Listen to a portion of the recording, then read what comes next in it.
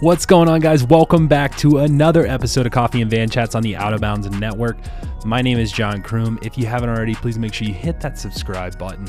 Leave us a review, as it really helps out a lot. Guys, I'm going to go ahead and apologize for the shitty audio and the practical out of breath. I have come down with COVID. It's quite a bummer, and yeah, I'm dealing with it. I'm on my, fourth or fifth day at this point. So yeah, I'm just making the best of it and just riding it out, trying to take care of myself. But luckily enough, I was able to do this podcast virtually. So I got to sit down with Rob Gatellis from Factor Bikes, the CEO of Factor. And man, it was a really cool opportunity to listen to this guy. He's probably one of the most intelligent dudes we've had on this podcast, at least business wise, and knows a lot of people. And so it was really kind of neat to get the opportunity to chat with him and talk to him. But yeah, if you haven't already, please make sure that you check out our merch. We have coffee mugs, and we also have socks for sale. All you have to do is go to johnkroomcycling.com. That's johnkroomcycling.com. Pick up a coffee mug, pick up some socks. If you want to go check out the Out of Bounds merch as well, there's going to be a link in the description below, so be sure to check that out. But let's dive into sponsors real quick. Back for another podcast is Spot. Spot covers your medical bills up to $20,000 each time you get injured. Spot will cover your actual out-of-pocket costs instead of a fixed fee. In a world where many people are under or uninsured with sky-high deductibles, Spot fills that gap that is sorely lacking in the outdoor space. Spot has no deductible and is a monthly subscription, can be canceled at any time. Spot works whether you have health insurance or not, while Spot works to cover a lot of cyclists and a lot of mountain bikers. Spot policy covers you 24/7 worldwide, whether you're ripping a crit, skiing a black diamond, chopping up food in your kitchen, or climbing Mount Everest. All you have to do is go to kroom.getspot.com. That's kroom.getspot.com. Guys, if you're doing anything in the outdoor space and you don't have Spot yet, you're just asking to have an outrageous fucking medical bill. So go to kroom.getspot.com. That's kroom.getspot.com. Also back for another episode this week is Twisted Spoke here out of Colorado Springs. I've been struggling with my sleep, so I made sure that I was upping on my tinctures. Like I said, I love their CBN tincture that I've been using for quite some time. And yeah, it really helps me get adequate sleep, and it's built by cyclists. So go check them out at twistedspoke.com. That's twistedspoke.com. Or if you can go check them out at their Garden of the Gods location here in Colorado Springs, they might even hook you up with some kombucha on your way out. So go check them out at twistedspoke.com. Again, for another week, Zill Pro is back for another week. Guys, if you have a bike rack on the back of your car and you're tired of showing up to races with a dirty bike, make sure you cover it with Zill Pro. Zill Pro will protect your bike. It is this black covering that you put over the back of your bike to keep your bike protected while it's on the rack. And they even have an add-on that you can add your lights in, so you can literally slide lights into the back of the bag, so you're not covering your brake lights. So it keeps your bike protected and keeps your car protected. All you have to do is go to zillpro.com. That's zillpro.com, or check out the link in the description below. And also sponsoring this podcast is my own podcast. So yeah, guys, you come back and listen to this podcast week after week. If you wouldn't mind putting a donation into it and subscribing to the podcast, there's a link in the description below on how to support this podcast. As little as 99 cents, and it goes a very long way. So all you have to do is go down in the description below, click on that, register. You can cancel it at any time, and it's much appreciated. So please check that out. It's going to be a link in the description below on how to support this podcast. Other than that, let's go ahead and dive into this week's episode. What's going on, guys? Welcome back to another episode of Coffee and Van Chats on the Out of Bounds Network. If I sound a little under the weather, it is because I have tested positive for COVID over the weekend. So fun stuff. But luckily, we get to do this stuff virtually, and I'm here with Rob Gatellis from Factor Bicycles, the CEO, the big dog, the guy that wears the big pants over there and does all the cool stuff. But yeah, you're in Taiwan right now? Is that correct? I am. Canadian in Taiwan? No, I'm actually American from Miami. You're American. Okay, you're from Miami originally. So tell us your backstory. How do I mean, how do you find yourself an American from Miami, into cycling? And then, I mean, Miami's a pretty popular cycling area, but how do you find yourself in Taiwan owning one of the biggest cycling companies to date?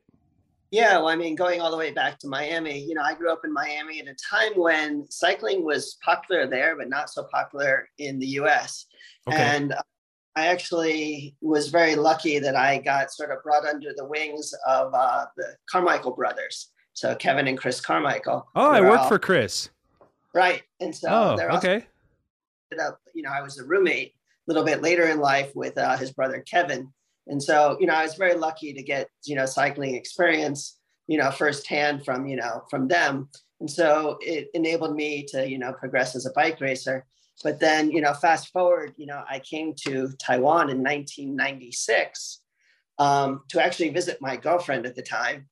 And one thing led to another, and I ended up racing the Tour of Taiwan, which led to me, being offered some job opportunities in the bicycle industry here when, bikes really hadn't quite taken off here in Taiwan yet. It was still kind of very entry level bikes, Okay. but you could tell that, a lot of companies were coming here and that more high end was on the way. And so these companies needed somebody who kind of, understood what a race bike was like, how it was used. And then, um, I got those sort of opportunities, very early. And so I just decided to stay. And then one thing led to another. And 26 years later, I'm still here.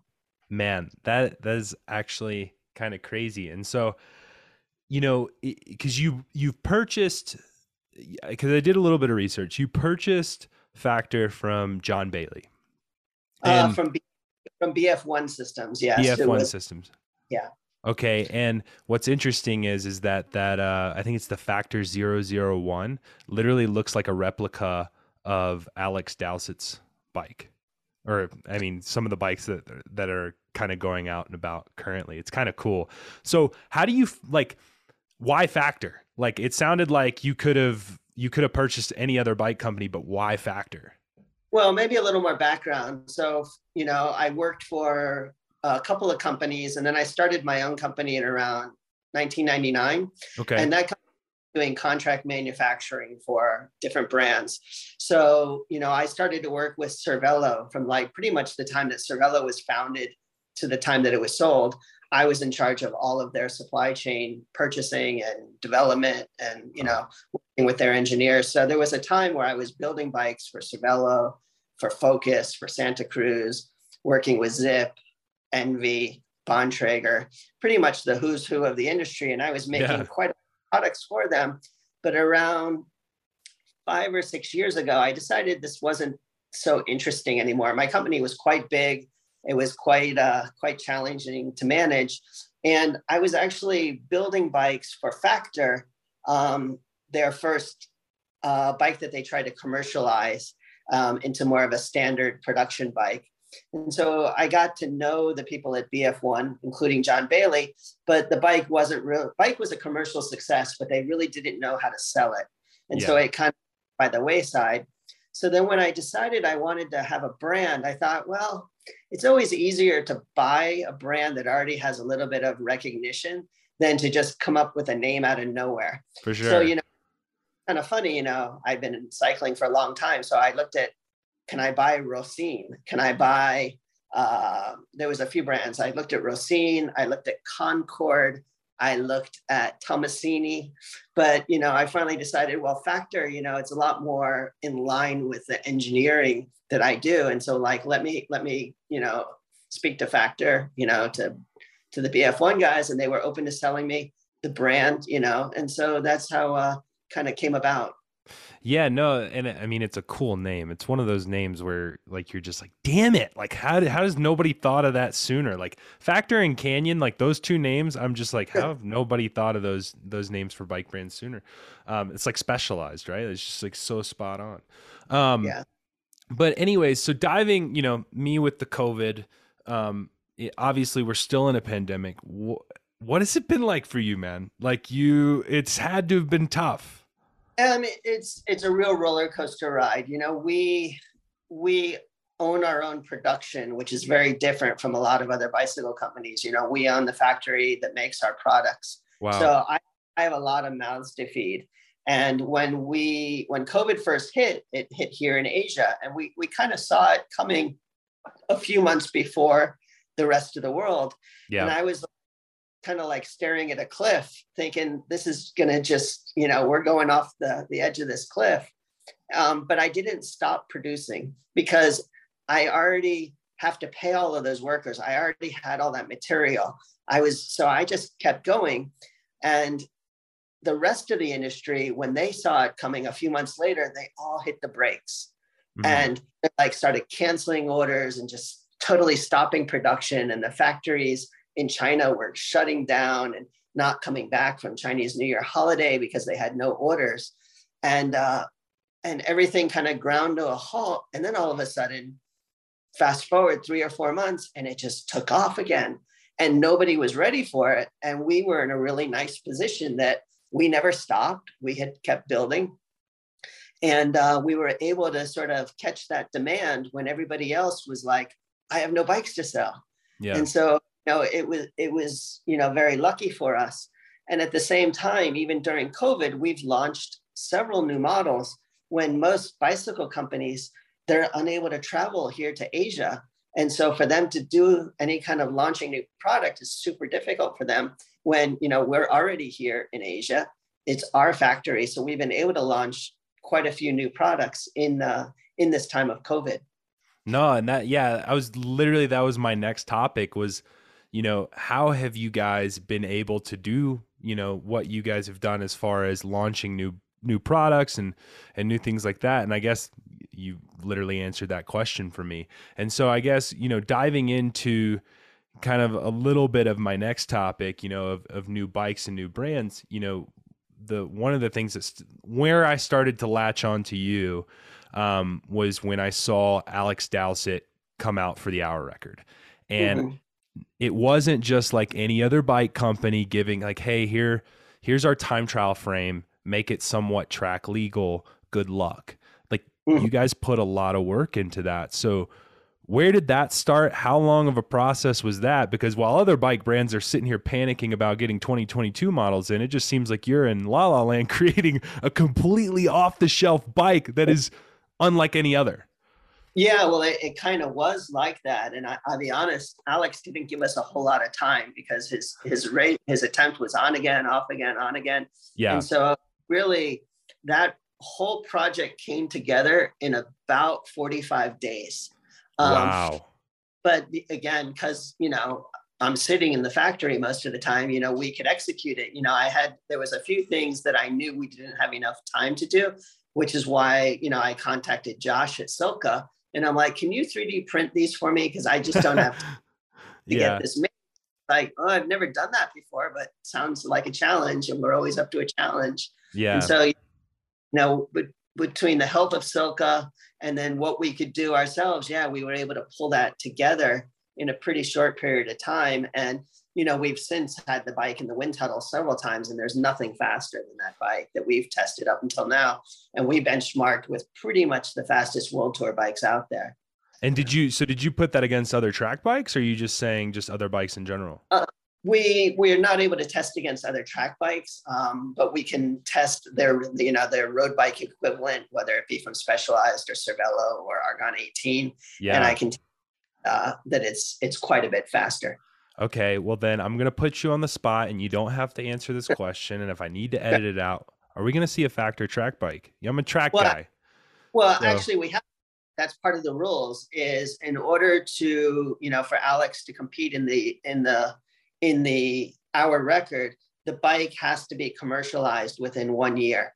And so what did he did the record just at the end of the year. So we have until next December to come out with a track bike. And there you guys go. Has to be that track bike that he raced. So yeah, it's definitely in the plan. We have a few federations that are talking to us about Paris 2024 and supplying them with bikes. Yeah, because like literally, well, here's the thing. I've had the luxury of riding for Team USA. I've had the opportunity of dealing with federations. I've had the opportunity to deal with teams and deal with bikes. I've never talked to a bike brand this openly. And like, you just seem very open and receptive. And I've never heard of a bike brand being so open and receptive with other brands like Silka, et cetera, in creating bikes like that. And so is this going to be like your Pursuit dominant bike, and then you're going to look into creating a Mass Start style bike, or are you going to hope that it can kind of intertwine like both, like kind of like how the Argon does? I mean, they have the little topper and you can make it a Pursuit bike, or I mean a Mass Start bike or an endurance bike, etc.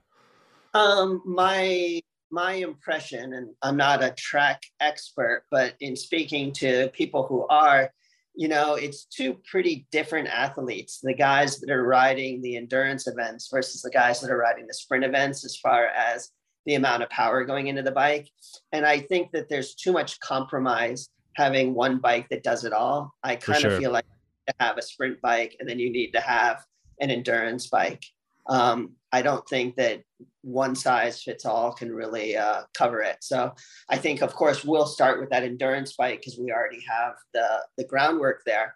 But I think what we've done with the Hanzo can certainly lend itself to then, being an interesting design for a sprint specific bike. No, that's awesome. That's super cool. And I didn't even know if I would get that out of you on the podcast, but look at that. Look what we can do. So yeah, diving into that, I guess my next thing is, you guys work with several teams. Obviously we've had several athletes on the podcast. Factor isn't just a bike brand. They also have Black Ink, or are those two separate brands? And do you like to keep those separate? We like to keep them a little bit separate because I don't want to fall into that trap of Black Ink becoming the house brand of Factor. We hope that Black Ink can fit just as good on a Pinarello or a Cervelo as it can Factor. So we try to keep them a little bit separate in that regard. So we continue to develop product for Black Ink that actually doesn't end up only on a Factor. And so that's important for us to kind of continue in that direction. Awesome. No, that's super cool. And so, yeah, so diving a little bit out of product, and you seem like a very intelligent guy, and like you've spent probably more time in the wind tunnel than you have in your own home. But I almost find it hard to believe because when I found you and like really, because I always knew who you were, but I saw a post. I followed you on Instagram. You rode 3,000 kilometers, 3,100 kilometers in the month of December. So you rode 100K a day. You said, you know what, Rafa, screw your festive 500. I'm just going to have a festive month. Yeah, I'll be honest. There was a couple of things that happened. Of course, I rode over 20,000 kilometers in 2020. Okay. And I gave of the goal of only riding 15,000 kilometers in 2021. And it became pretty apparent that I was going to come up short by about, 1,000 kilometers. I wasn't going to come up super short, but I was going to come up short. And the other thing I realized was I just wasn't riding my bike as much as I wanted to.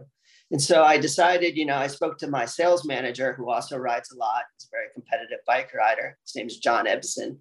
And I spoke to him. I said, we need to make a challenge for December of riding 100K a day. And he's like, that's pretty ridiculous. And I'm like, yeah, but I think we can manage it. And so, just kind of like started waking up at 5 a.m. and, knocking out 3.5 hour. And you're still working full days. You're still. Yeah, that was part of the rule was you still, I said, okay, we can be at work by 9:30. And so, we were still working full days. And our days are pretty long, but no, it was great, because I got to tell you, on January 1st, I was still really happy to go ride my bike again. And so it really kind of, reignited that flame, I would say, a little bit. Yeah. And, riding, instead of reaching my goal of 15,000 kilometers, I actually rode 16,500 because of that. Because of that month. Yeah. No, well, what's super cool about it is like, see, I'm not even, and I think this is kind of what Rafa tried to do. Like, I'm not even a Factor athlete. And the thing I was like, man, I want to do that. I want to jump into that. So is this something that we're going to kind of see stick with Factor? Because it almost like, I could see, and correct me if I'm wrong, but like when this topic comes up in the coffee room, I could see you not promoting it in the off chance that you don't do it. Like, why would you promote it and not achieve it? But you did. Yeah, I think that, I definitely, there was some times I was a little worried, especially in that first week. I'm like, this is gonna take its toll. But we were pretty lucky with the weather. I only had to ride in the rain twice. It Okay. is a little cold here in the wintertime, but we were pretty lucky with the weather. And of course, it's December. There's Christmas parties and things to go to. Yeah. So bank a few extra miles for those days when you just didn't want to go ride 100K. So very like in the first week, I did a 210K ride just so I knew, okay, I can miss a day sometime in here. And then I was riding maybe like 105, 110Ks a day, just trying to build up a little bit extra in the bank. But in the end, I ended up riding 3,200 kilometers for the month. So, I didn't need all that was in the bank. So it was good. But yeah, I can definitely see this becoming a thing. Yeah. Um, I Because I could mean, definitely, with the amount of like endurance craziness that we have going on, and all respect and all shout out to the Rafa Festive 500. I think that started a very cool thing in the winter. But we're bike packing across the country now. You have like Phil Guyman doing these crazy, crazy, crazy climbing rides. You have guys riding through the night, riding across the country. Like the challenges are just getting crazier and crazier. Do you think this is like something you guys are going to stick with? oh, well, I don't know. I don't, a lot of people like to define cycling as suffering, and I don't really like to define it that way. I like to define cycling as just pure enjoyment. And Yeah, so I don't think that you necessarily need to create these events that require pure suffering, but I think you want to create events that challenge people, but that if they come up short, they come up short. for But I sure. think it needs to be, something within reason. Because it was funny, David Miller, good mate of mine, he put up a challenge, ride 200 kilometers in December. And I right away I called him up and pulled the piss out of him. I'm like, 200 kilometers. Yeah. Yeah, in the month of Like, December. Yeah. yeah. Yeah. So Okay. I that there's obviously different people out there looking for different challenges, but I don't want our sport to be, described as suffering, because I don't think that's what it is. No, yeah, and I necessarily don't disagree with that, but I do think the it's not necessarily suffering anymore. It's like how far can we push ourselves? Like Yeah. it's not really the suffer as much, and like that's where the Festive 500 I think kind of comes in. It's like doing 500 kilometers, especially for people that work and all these other things. Like that's a big feat and achievement. It's not much of a suffer. It's kind of like Leadville, right? Like you do Leadville, you are suffering, whether you want to say you are or not, no matter how fast you're going or how good you are. Um, What but don't I'm signed up for Unbound this year for the 200 miler. So Oh, awesome. Awesome. Yeah. Well, I did the 100 last year, and I will tell you right now, that was about as much as I would like to do. So, um, but yeah, I think the sport is always looking for a new challenge, and that's where the gravel has come into play. It's kind yeah, of why go do a 100K road race or Grand Fondo when you can go ride 200 miles of pure Kansas chunky gravel and literally experience 10 different types of gravel. I mean, all the way from literally riding big rocks and marbles to riding just plain white dirt that you're doing 20 miles an hour over. And mhm. so yeah, but anyways, so one more question for you. Cause I don't want to keep you all morning, and I wanted to get some of these things out, and it's really cool to kind of hear kind of the development of Factor and how it kind of went about, especially with you being in Taiwan. But if you could have a cup of coffee with one individual, and it seems like a exorbitant amount of people, like you've already had coffee with people that I could only dream to have coffee with.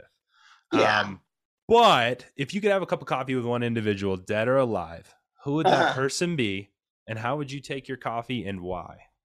Well, yeah, I would say, I've already had coffee with Eddie Merckx, Oh Greg wow. LeMond, and the whatnot. So yeah, I wouldn't say, and I think my answer is going to be somewhat surprising, but I'd actually would want to have coffee with Simon Matra, the Okay. founder of Rafa. Oh, Um, And the reason why is because I really feel like if there's one person who has changed our sport for the better in the last 15 years, I can't think of anyone more than him. And I don't really own much Rafa stuff, and I'm not such a huge fan of the brand, but what they've accomplished to me is amazing. And if I can do something similar with Factor, I'd be over the moon. Coffee wise, that's a black drip coffee with a little bit of milk. Awesome. Awesome. So you would more or less want to sit down with the owner of Rafa just to kind of discuss like the diversity. Cause I think, like I said, I've been doing my research and I was doing a little bit of searching, and some of the teams you support, I mean, even Israel Startup Nation and the women's team that you support, the whole reason why you're supporting these teams is not necessarily because they're in the world tour. I mean, even Israel Startup Nation, they weren't that great when you started working with them from the gun. Like you Yeah. probably could have worked with several other teams, but it's the diversity aspect. I think diversity is really important. We actually sponsor two women's teams, and we think that that's really important.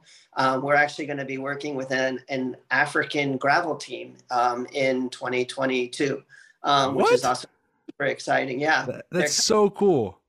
we're helping to get that started up. That's something that Ian Boswell sort of put in place.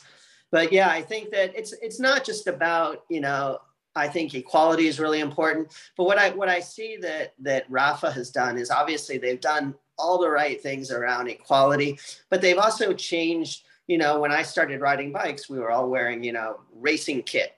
And that was what you wore, and it was all about racing and suffering and all that, and that comes back to the suffering again. Now they've turned it into there's millions of people that are just not all that interested in racing. They just want to go ride their bike for enjoyment, and I think that that's wonderful because it's opened our sport up to so many more people, and they've really created this welcoming atmosphere, even though it's a bit of a clique at the Rafa side, but they've created this very, this atmosphere of it's not about, yelling at some guy because he doesn't ride in the pace line correctly. And it's not about going out and just trying to drop everybody. It's really about, taking photos and really enjoying it. And, I make fun of it sometimes because there's days that I want to go train, but there's days that I just want to go hang out and drink coffee. And, they've done both.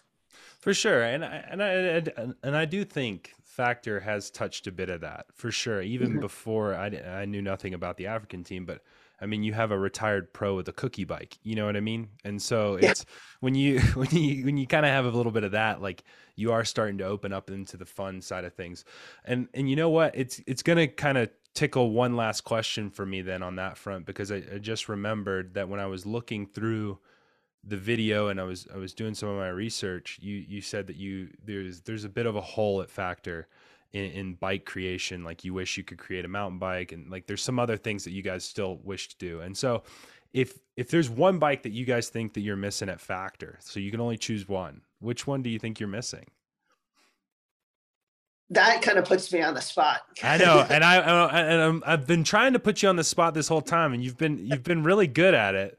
And so now my goal for Factor is I want to be I would say the number one premium bicycle brand. Mm-hmm. And to be the number one premium bicycle brand, you can't just sell high-end road and high-end gravel. Yeah. And so there is obviously a plan in the not too distant future to have additional bike models that, represent, what is a premium bike, I would say. That's awesome. No, that's a good, that right there is a politician's answer, and I will take it. I will take it and run with it.